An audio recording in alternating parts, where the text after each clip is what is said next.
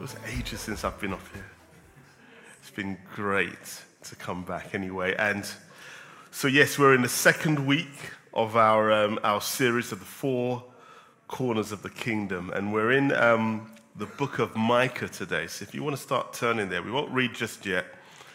And we're going to be looking at the first 6 verses. And we're looking at this, the significance of those places that we associate with, I guess, the nativity. And last week we looked at Nazareth. We know that Joseph was from Nazareth and the significance of that place in the gospel and how that speaks to the history and even the significance of how God speaks into history, even at the Advent. Today we'll be looking at Bethlehem. Now, obviously, the most probably famous places within the Nativity, and rightly so when we start to kind of explore this. So this second part of the series is called The Kingdom Renewed. The Kingdom Renewed. So last week was The Kingdom Remade, and this time it's the theme of The Kingdom Renewed. And I get a shorter title that hopefully might get us to grasp the theme of Bethlehem is Do Not Despise the Days of Small Beginnings. Do not despise the days of small beginnings. By way of introduction, let me start off by saying this. Look, we've all probably tried to redeem a seemingly hopeless situation. All right, we've all probably been there, haven't we? Maybe it was a dinner you were cooking. It just went all wrong, all pear-shaped. And you suddenly realize maybe a vital step, you know. They say that cooking is a science as well, isn't it? If you don't quite get the science right, it won't quite work. And maybe you found yourself in one of those things where you thought that it was more of an art than a science and suddenly became unstuck. Or maybe it was a DIY job, isn't it? Maybe you saw this thing and you said, nah, you got the quotes. And you said, no, I'm going to do it myself. And then all of a sudden, you're in that serious problem. And you can't quite figure out what you went wrong and how to fix it. Or maybe it was something even more serious, like a relationship. A hopeless situation, a relationship that you thought, well, I just don't see this being fixed. We may look back at all these particular situations and say, well, it's been actually quite of a mixed bag, Rich, to be honest with you. Some dinners I've saved. Some dinners I've ordered in. Some DIY jobs I got there in the end. And then others, you went to the Yellow Pages or Check a Trade and you said, let me get the experts in. Or that uncle that always seems to know how to do everything. And maybe you've rescued that relationship as well. You know, and we've turned things around, but at the same time, some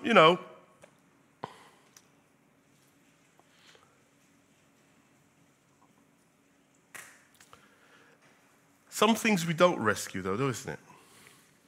And sometimes even important things. As humans, we have come to a point where we also have to admit our limitations. There are things that we look at and we know we can't fix them. But we would never suspect that God has such a situation. That God, in a sense, throws in the towel in certain circumstances and decides, that's it, I have to start again. Surely the God who creates from nothing can turn around the most impossible problems. For he gave a child, for example, to an elderly Sarah, against the laws of biology. Sarah gives birth as a 90-something-year-old woman. He stopped the sun in the times of the Israelite conquest of Canaan, when Joshua prayed against the laws of physics. And he turned water into wine at the feast of Cana, at the wedding of Cana, against the laws of chemistry. You know, when we look at a God who is not limited by the laws that govern our universe. Sure, a God like that would not be subject to throwing in the towel like a mere mortal. As we look to the book of Micah, we will see that God does just that. He's looking to renew. He's looking to start again. And so let's turn with me to Micah and explore the God who renews his kingdom rather than carries on. So now I'm reading from the ESV, but please follow with whatever translation you have. And he says this, "Now muster your troops, O daughter of troops. Now muster your troops, O daughter of troops. Siege is laid against us. With a rod they strike the judge of Israel on the cheek. But you, O Bethlehem Ephraim, who are too little to be among the clans of Judah, from you shall come forth for me one who is to be ruler in Israel, whose coming forth is from of old, from ancient days. Therefore he shall give them up until the time when she who is in labor has given birth. Then the rest of his brothers shall return to the people of Israel. And he shall stand and shepherd his flock in the strength of the Lord, in the majesty of the name of the Lord his God. And they shall dwell secure, for now he shall be great to the ends of the earth. And he shall be their peace. When the Assyrian comes into our land and treads in our palaces, then we will raise against him 7 shepherds and 8 princes of men. They should shepherd the land of Assyria with the sword, and the land of Nimrod at its entrances. And he shall deliver us from the Assyrian, and when he comes into our land and treads within our border." So this is the word of God. Let's pray. Father, we are grateful, Father, for this time of the year where we can look at the Advent, dear Lord God, and again, as excited as we can be for all the festivities and gathering together, dear Lord God, but there is also, we recognize as the church, Lord, there is great opportunity to reflect on the Advent itself. Why did Christ come? Why born as a child? Why in this particular way? Why in this particular place as we're looking at this year, dear Lord God? Why Bethlehem?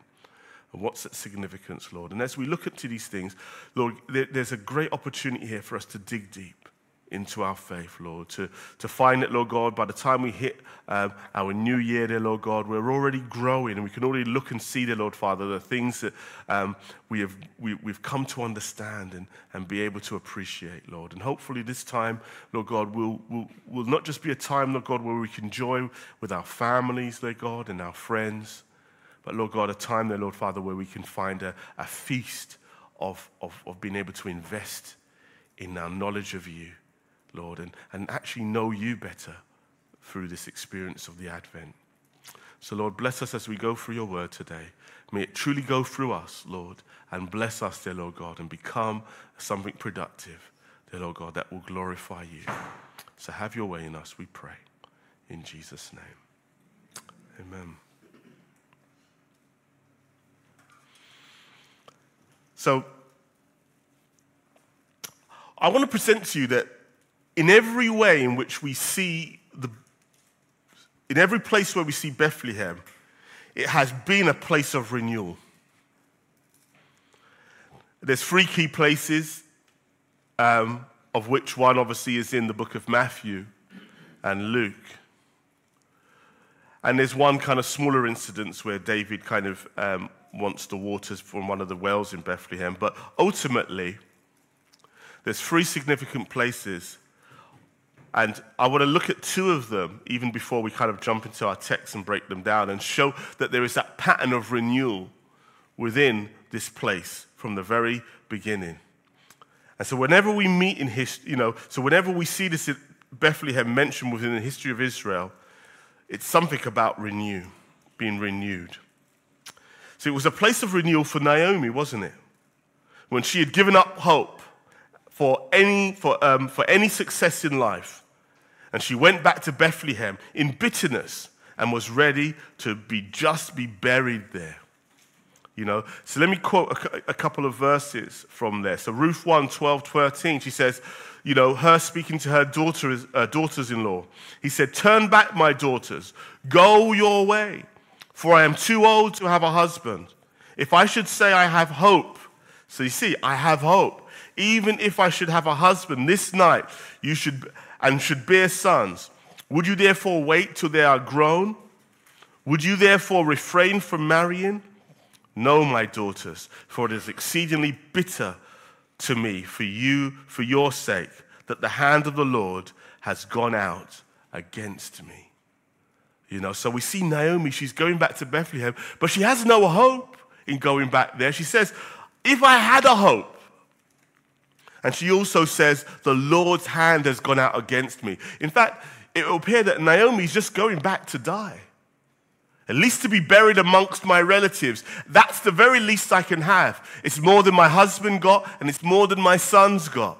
The very least I can give myself is a burial in the place in which I was raised.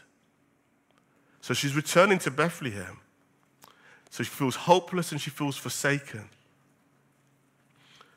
We also meet this when she's met by her fellow townsmen.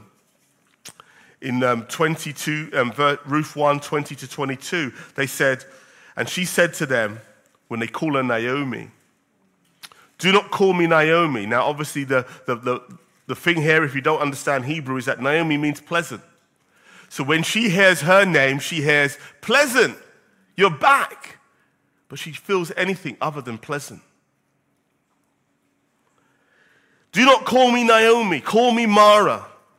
For the Almighty has dealt very bitterly with me. I went away full, and the Lord has brought me back empty. Why call me Naomi when the Lord has testified against me, and the Almighty has brought calamity upon me?"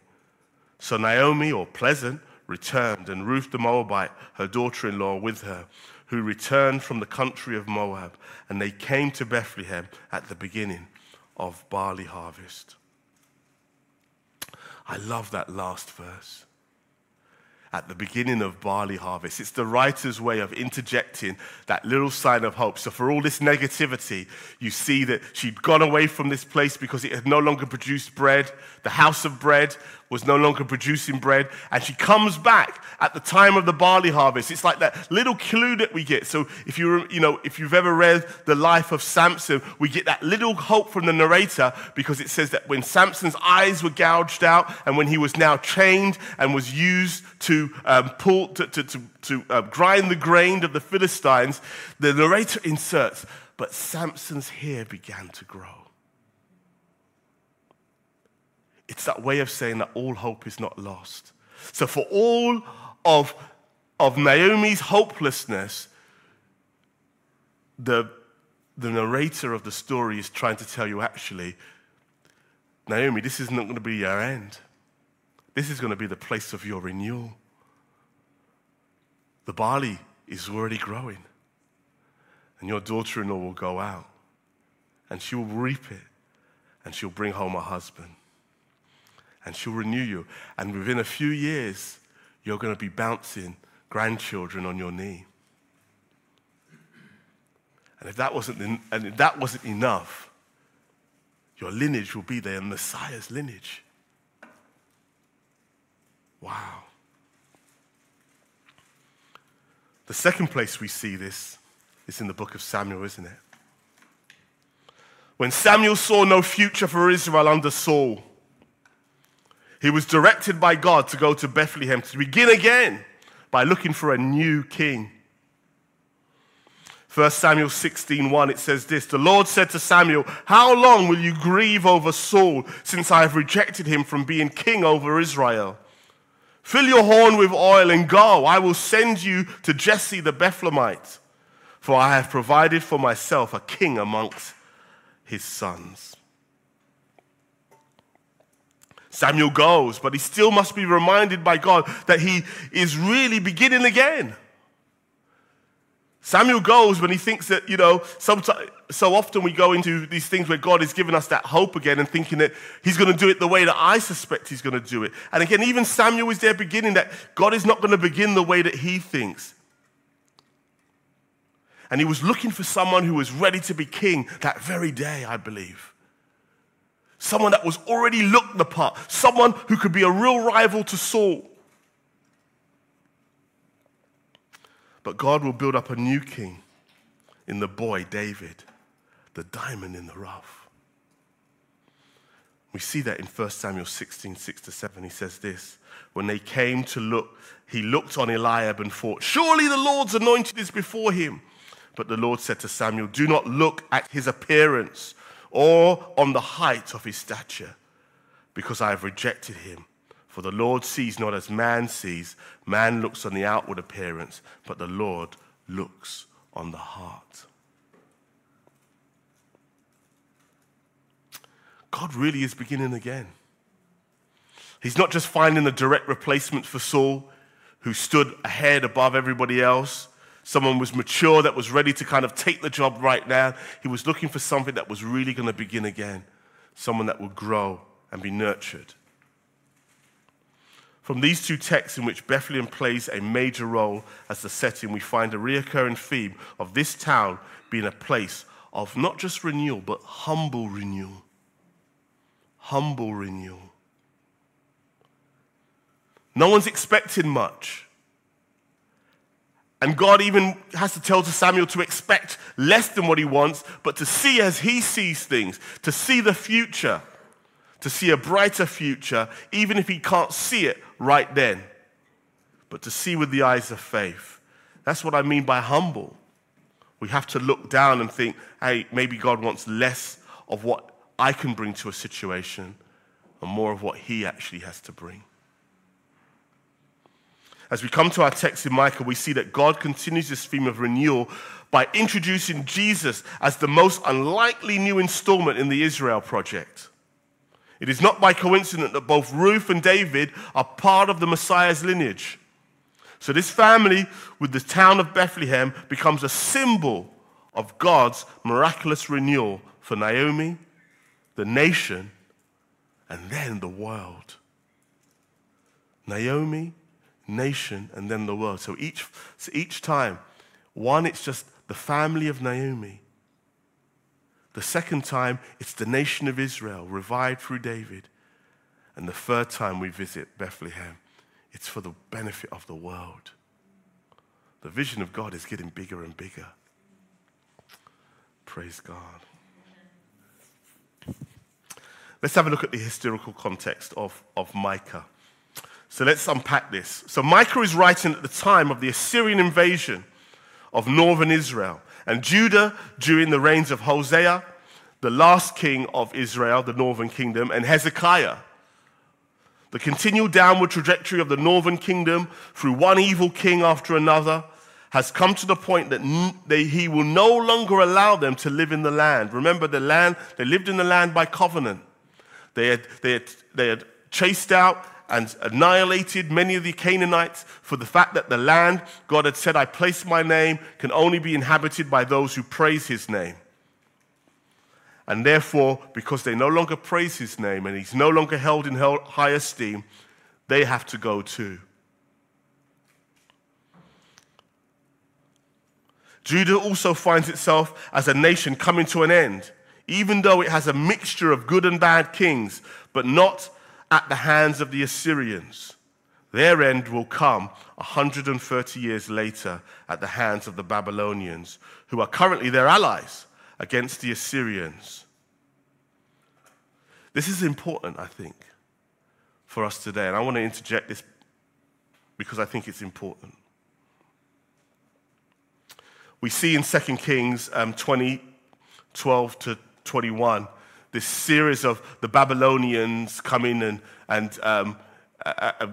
greeting Hezekiah as he is healed, and obviously he's chasing off the Assyrians, and he believes that the Babylonians are an ally because they have a common enemy in the Assyrians. As Christians, we've got to be careful. I've always tried to explore why is Isaiah so going to be in his bonnet about him just being friendly to people who are, and so often we think today there are friends of the church because we have a common enemy. And I tell you, they're tomorrow's enemies Just because we share an enemy or a common cause today, we need to remember that Hezekiah is chastised for the fact that he makes an ally with somebody who will later come and take all those goods. You know, it's not enough the fact that we have a common enemy. It's got to be that we worship the same God for the same reasons. So in this sense, this is actually the beginning of the end, because Micah actually lives in the southern kingdom. And so even though as he's looking at this is going to be the end of the northern kingdom, it's also the beginning of the end of Judah as well. And Isaiah, his contemporary, is saying exactly the same thing. This is the beginning of the end of Judah. 130 years later, and so often we one of these phrases that I quite like is going through, it's like, again, the West finds itself like cut flowers at this present moment in time. It's cutting itself off of Christianity. It still survives. But it's at this end. The time is limited. You know, like when you see the cut flowers and it says these should last for about 8 to 10 weeks. That's like what Judah's living on. You're on borrowed time. And we look around and we think that everything is flourishing and everything is the same. The Assyrians have gone back. We're all right. Isaiah and Micah are saying, no, you're not all right. This is the beginning of the end.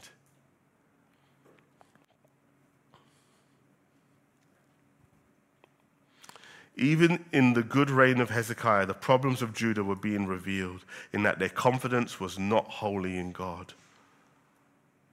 And we see that the same is also true of the northern Israelites. You know, 2 Kings 17 gives a breakdown. The prophet gives a breakdown of why the kingdom failed, and it lists its issues. So again, if you want to read that, I suggest you do. Though the southern kingdom had different kings and the advantage of the temple system, they still ended up in the same place. The point here is that the problem is not to be found in the method or the means, but starting from a dodgy foundation, not a good foundation. If God is going to correct this problem, it could not come from humanity, from a humanity that is already bent against his authority. It will have to come from a source that is uncorrupted. It will have to be from the Godhead. So it's like looking from heaven and seeing that actually the problem with humanity is that every human being ultimately will be corrupted. We see that ultimately with David as well, don't we? As good as he has a heart for God and remains with that epitaph, even to the detriment of his descendants after him, he still used his power for his own good and his own benefit. So the problem is that the foundation of the kingdom was always dodgy. It will always be with people who ultimately won't have a heart for God. So Micah is addressing that issue and bringing the fact that Bethlehem will now begin the beginning of what we could say a third renewal. A third beginning again. And this time God will not send a man, no Boaz, no David, but himself. I must do it. I must be the foundation. So let's go through the text. So the first verse, the kings of Judah is taunted. He must suffer the embarrassment of being, the stick smiting them is the embarrassment of being besieged. You know, one of the things we look at, I guess today we see the problems of politicians and being besieged by various groups and no one being happy with you. You know, looking at a prime minister where you have problems from the left wing, you have problems from the right wing, and no one is happy. And that's kind of a being besieged. And in this day, actually being besieged was a smack in the face. How are you going to encourage your people? How you're going to regrow the economy when you can't send anybody out. No one can come to your aid. The judge of Israel is a reference to the fact that the king, in many ways, was an ultimate judge. So remember that the kingship, the monarchy, replaced the judges. And the kings remained, as it were, judges over Israel, almost like a supreme court in many respects. We see this most clearly in Solomon, don't we? Who actually judges cases and brings difficult cases, and he then has to decide how to adjudicate them. And so the judge of Israel has been smote on the face because he's now been besieged, and now they have to address that issue. So this nation that had come in and besieged other nations like Jericho, they are now being besieged, and it's like a reversal of the Canaanite invasion. Those who used to besiege the people that were in rebellion are now being besieged by another foreign power to chase them out the land. So that's the embarrassment. That's the smite on the cheek. Again, remember, even to this day, that smacking a man in the Middle East, with the back of your hand in particular, is an insult. So the king of Israel is insulted. The second verse, considering the embarrassment of Israel, the new foundation will now, so the big scene is that at this time, obviously Samaria and Jerusalem were the big towns. They were the capitals. And now Micah takes his eyes from Samaria and he takes his eyes away from Jerusalem, and he says, God is now focused on a little town called Bethlehem. The answer to all these problems, the answer to the world's problems, is going to come from Bethlehem. I guess today, if you were looking for an equivalent illustration, some small town outside of London. The answer to the UK's problems will be somewhere other than where you think it would come from. Not from Birmingham, not from Manchester, not from York, not from Edinburgh, not from Cardiff, not from any of the major places where you say, well, maybe there's somebody there. He says, actually, it's going to be in Bethlehem. Stop looking to these big places. They have no answers. And again, it's that symbol of renewal, isn't it? God is starting again. So though Bethlehem was notable as the birthplace of David, it was nonetheless an insignificant place in the light of the current plight of the nation. The significance of going back to Bethlehem is that God will begin again to rebuild the failing nation. So that's what Micah's saying. You're all finished. This is done. God is going to begin again. And he's going right back to Bethlehem. Verse 3, Israel will be abandoned until the Messiah is born. And that's the clarity, isn't it? Until his child is born, you're abandoned. Nothing's going to happen. Nothing, good things obviously happened. People still had children. People still got married, people still celebrated together. There were good days and there were bad days. But the significance of Israel will not be in God's eyes until this Messiah is born. All hope is now deferred to the future. And this is included with Judah. Again, reminder that Micah is writing from Judah. The return of the brothers also seems to allude about the impending exile of the northern kingdom. So these guys were going to be deported by the Assyrians into the various parts of their empire. And he's already speaking about their return. Until that Messiah comes, these people will not be able to return. Now, obviously, we look and we've read the book of Nehemiah, haven't we, and Ezra, and we know that the children of Israel do actually return. So what are they talking about? Well, returning to the true kingdom of God, the true place of God. Israel may exist as a nation, even to this very day, but it's actually under Jesus we have a new Israel. It's that Israel he's calling them to. The kingdom will be reassembled there. And we see this all throughout the gospel, isn't it? The kingdom of God and the kingdom of heaven. It's only until then that's where all the people will be reassembled. And not just obviously the Israelites. We ourselves are included in that kingdom. And we are part of that kingdom to this very day, aren't we? So this makes what we learned last week so important. As Jesus will be based in the area of the northern kingdom as opposed to Judah, isn't it? That the unity that the Messiah will bring, he will, again, I look at it as like true leveling up, isn't it? The king that didn't, it's like moving your capital up into the midst of the north, moving it into Yorkshire. That's what Jesus living in Nazareth means. True leveling up.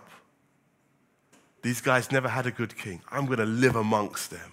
I'm going to fish with them. I'm going to hang out with them. And that was that drawing in that northern kingdom, wasn't it? Thank you, Brother B, Pastor B, for doing that last week. We'll see you could read a little bit more about that in Ezekiel 37, 15 to 23 as well, if you want to do a little bit of extra studying on that. Verse 4, the great shepherd. Again, that motif, isn't it, of the shepherd. Last year we looked at the significance of all those roles, of all those people that came to visit. The wise, the king, the shepherd. And we looked at those roles of those people. And again, that shepherd role was one of those things. Again, it's that Middle Eastern term that every king in the Middle East would have looked at himself as being a shepherd. Even though the profession was despised, it was this whole idea that I am for the people. I'm your king because I care about you. I'm the shepherd of this nation, and I look after the sheep. And that was that great epitaph that every king would have looked to be said. I'm a shepherd. I'm a considerate of all my people. Again, John 10, isn't it? Talks about Jesus being the great shepherd, isn't it? And the great shepherd of the sheep. In fact, he is doing that in response to what we get in Ezekiel about the bad shepherds who didn't shepherd the flock. For all the talk of being shepherds, more often they were just eating the sheep, beating the sheep. So Jesus comes to address that issue. Again, and also, back in 3 about, again, that ancient one. Micah is talking about the origin of this new king will not be from the origins of humanity. He's an ancient one from of old. And that's not to say that Jesus is old, it's just old. Obviously, it's a way of talking about someone who is beyond time. The answer to our prayers and God's renewal will come from somewhere very different.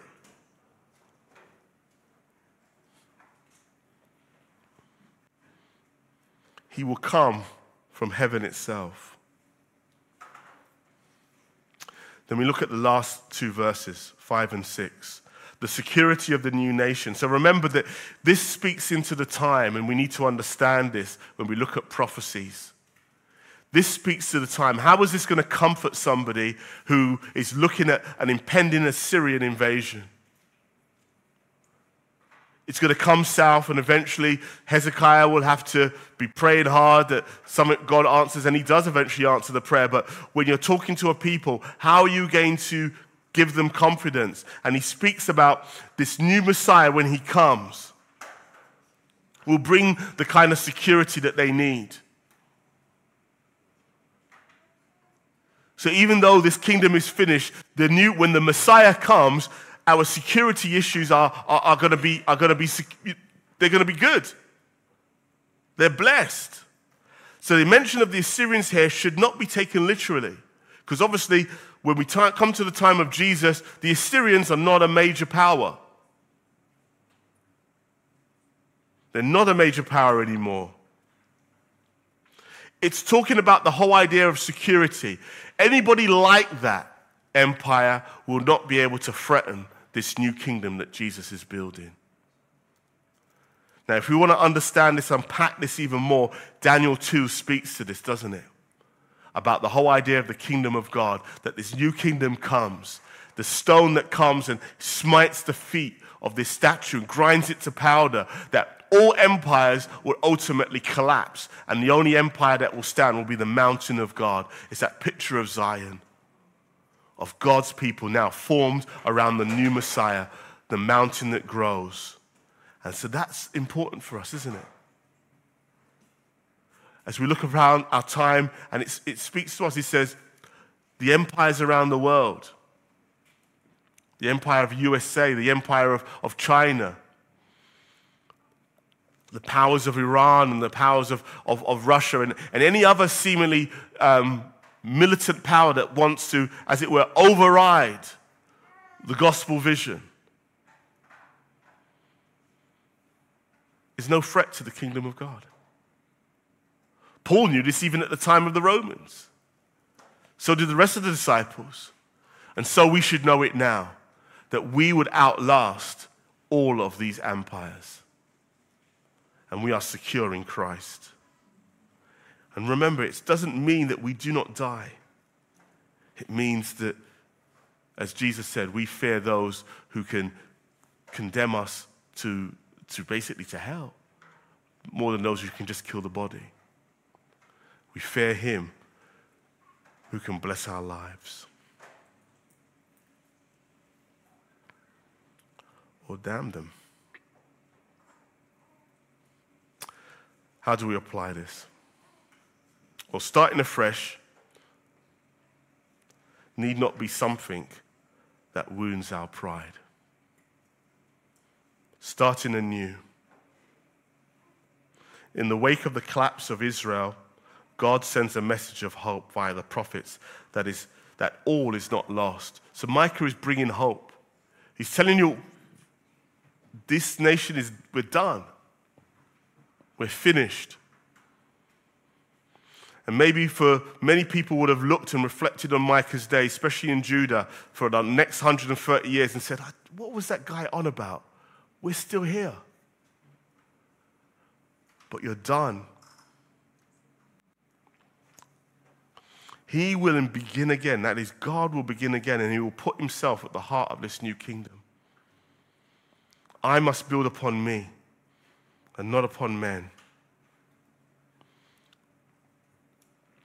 I think this is important because we shouldn't just think about a tame nativity and create this sentimental picture of families coming together for Christmas, as good as that can be. I think the Advent represents so much more. Amidst the failures of all the empires and the kingdoms of the earth, of which Israel is only one, the Christ comes to bring peace. He's the stone, as I already said in Daniel 2, that will come and bring an end to all rival powers. The stone will grow into a mountain that will fill the earth, and likewise, Christ's coming marks the end of history and the beginning of a new one. For this reason, the birth of Christ has marked the beginning of the end times. We are in the end times, and we have been for 2,000 years. Again, as going back to our Revelation series, the end times is not the last 7 years of history, as you so often have been taught. The apostles knew this and taught it, that Jesus coming was the end times, was the beginning of the end times. He is the end of history. The failure of leaders to keep God at the center has resulted in the Advent. And this was obviously even amongst the good kings like David, as I already said, and even Hezekiah, who for most parts was actually a good king. Where Christ now places himself at the center, this should now cause us to reflect upon whether we have kept God at the center of our life.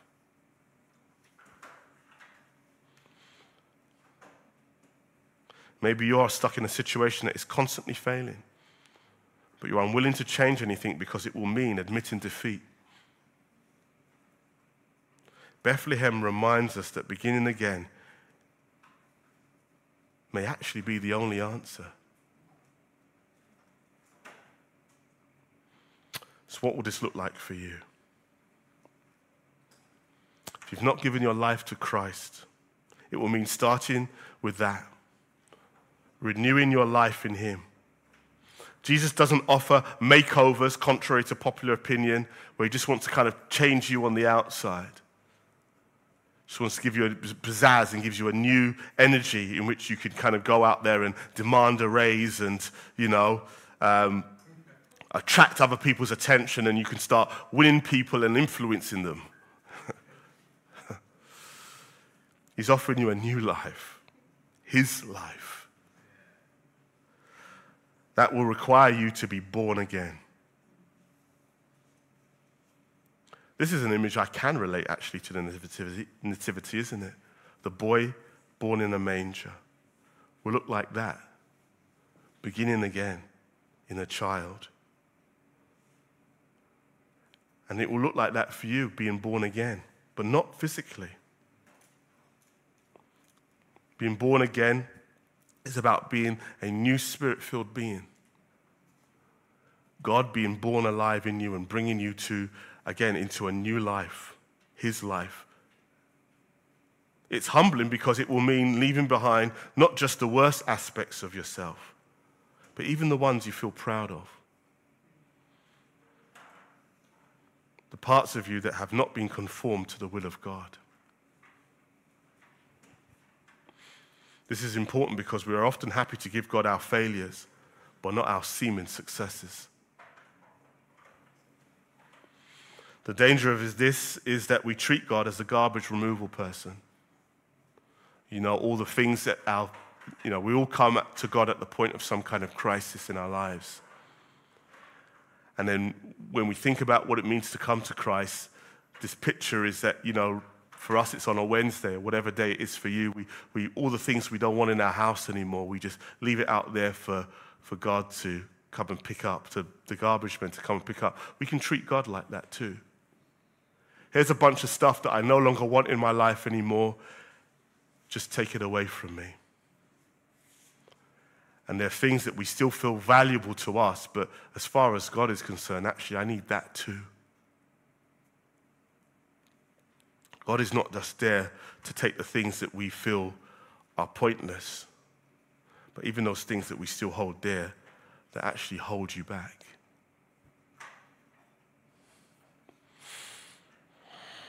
We are invited to enter the kingdom of God as a child, which at the very least implies the openness to learn from the beginning again.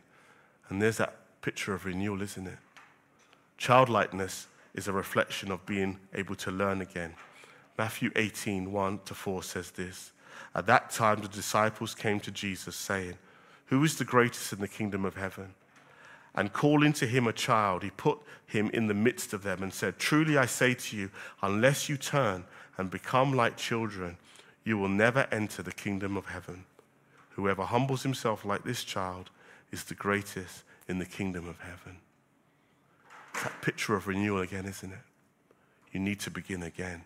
You need to start relearning, gaining a truly Christian worldview. For those of us who are believers, it may look like starting again in some areas of our lives. For us who have already given our lives to Christ, again, it's now maybe focusing on areas of your life you have not submitted to him. Maybe it's your career. We are considering starting over. Thinking of January, maybe it's that new diet and lifestyle.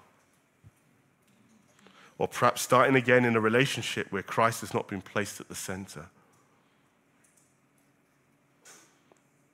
As I alluded to at the beginning with the days of small beginnings, Zechariah 4, 8-10, it says this, "The word of the Lord came to me saying, the hands of Zerubbabel have laid the foundation of this house.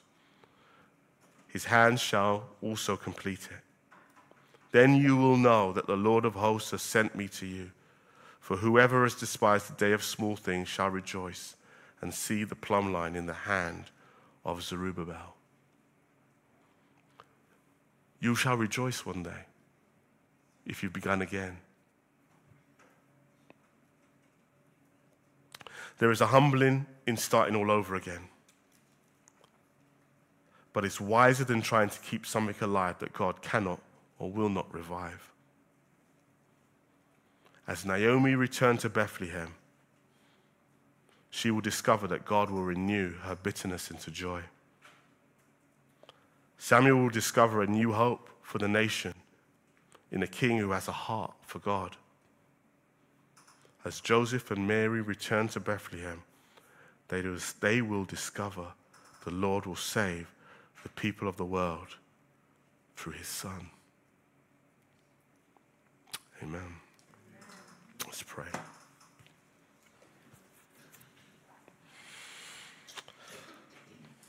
Lord, as we think what it means to be a part of a kingdom beginning again, and beginning again, dear Lord God, there are times, Lord God, where it's such an attractive thing, dear Lord God, and we're happy to do so.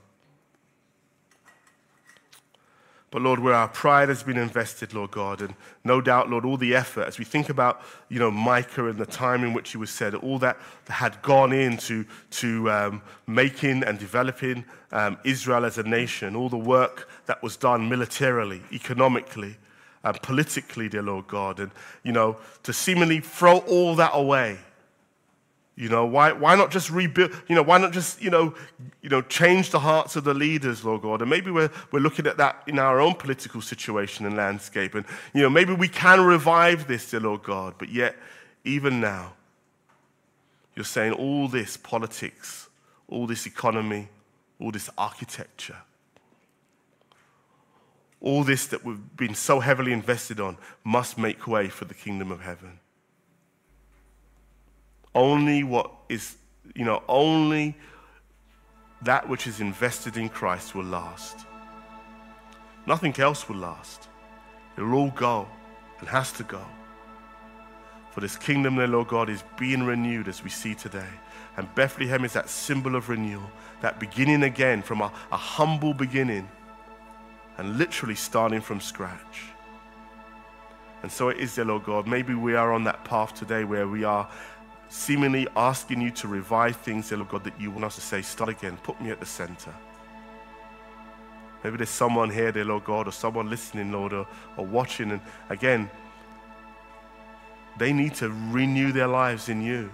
They need to literally start again and be born again. And maybe you're calling them again, Lord God, this Christmas to consider the Advent with more serious eyes than they've ever had before. Lord, we commit them to you. May they make that step and be renewed in you. And that way they're following the real spirit of Christmas, dear Lord God, of what it means to go back to Bethlehem and see the child in the manger. Lord, let us, again, as believers who are a little bit further down the road, to realize that, God, that call to renewal is something that, Lord, we face every day. Of making sure, dear Lord God, that we are being made new, Lord. Giving things to you, dear Lord God, that you need to be at the center at. Lord, help us to make that commitment to you. So, Lord, we thank you for this time, this Advent season there, Lord God, and thank you for your kingdom being remade and your kingdom being now renewed. In Jesus' name, amen.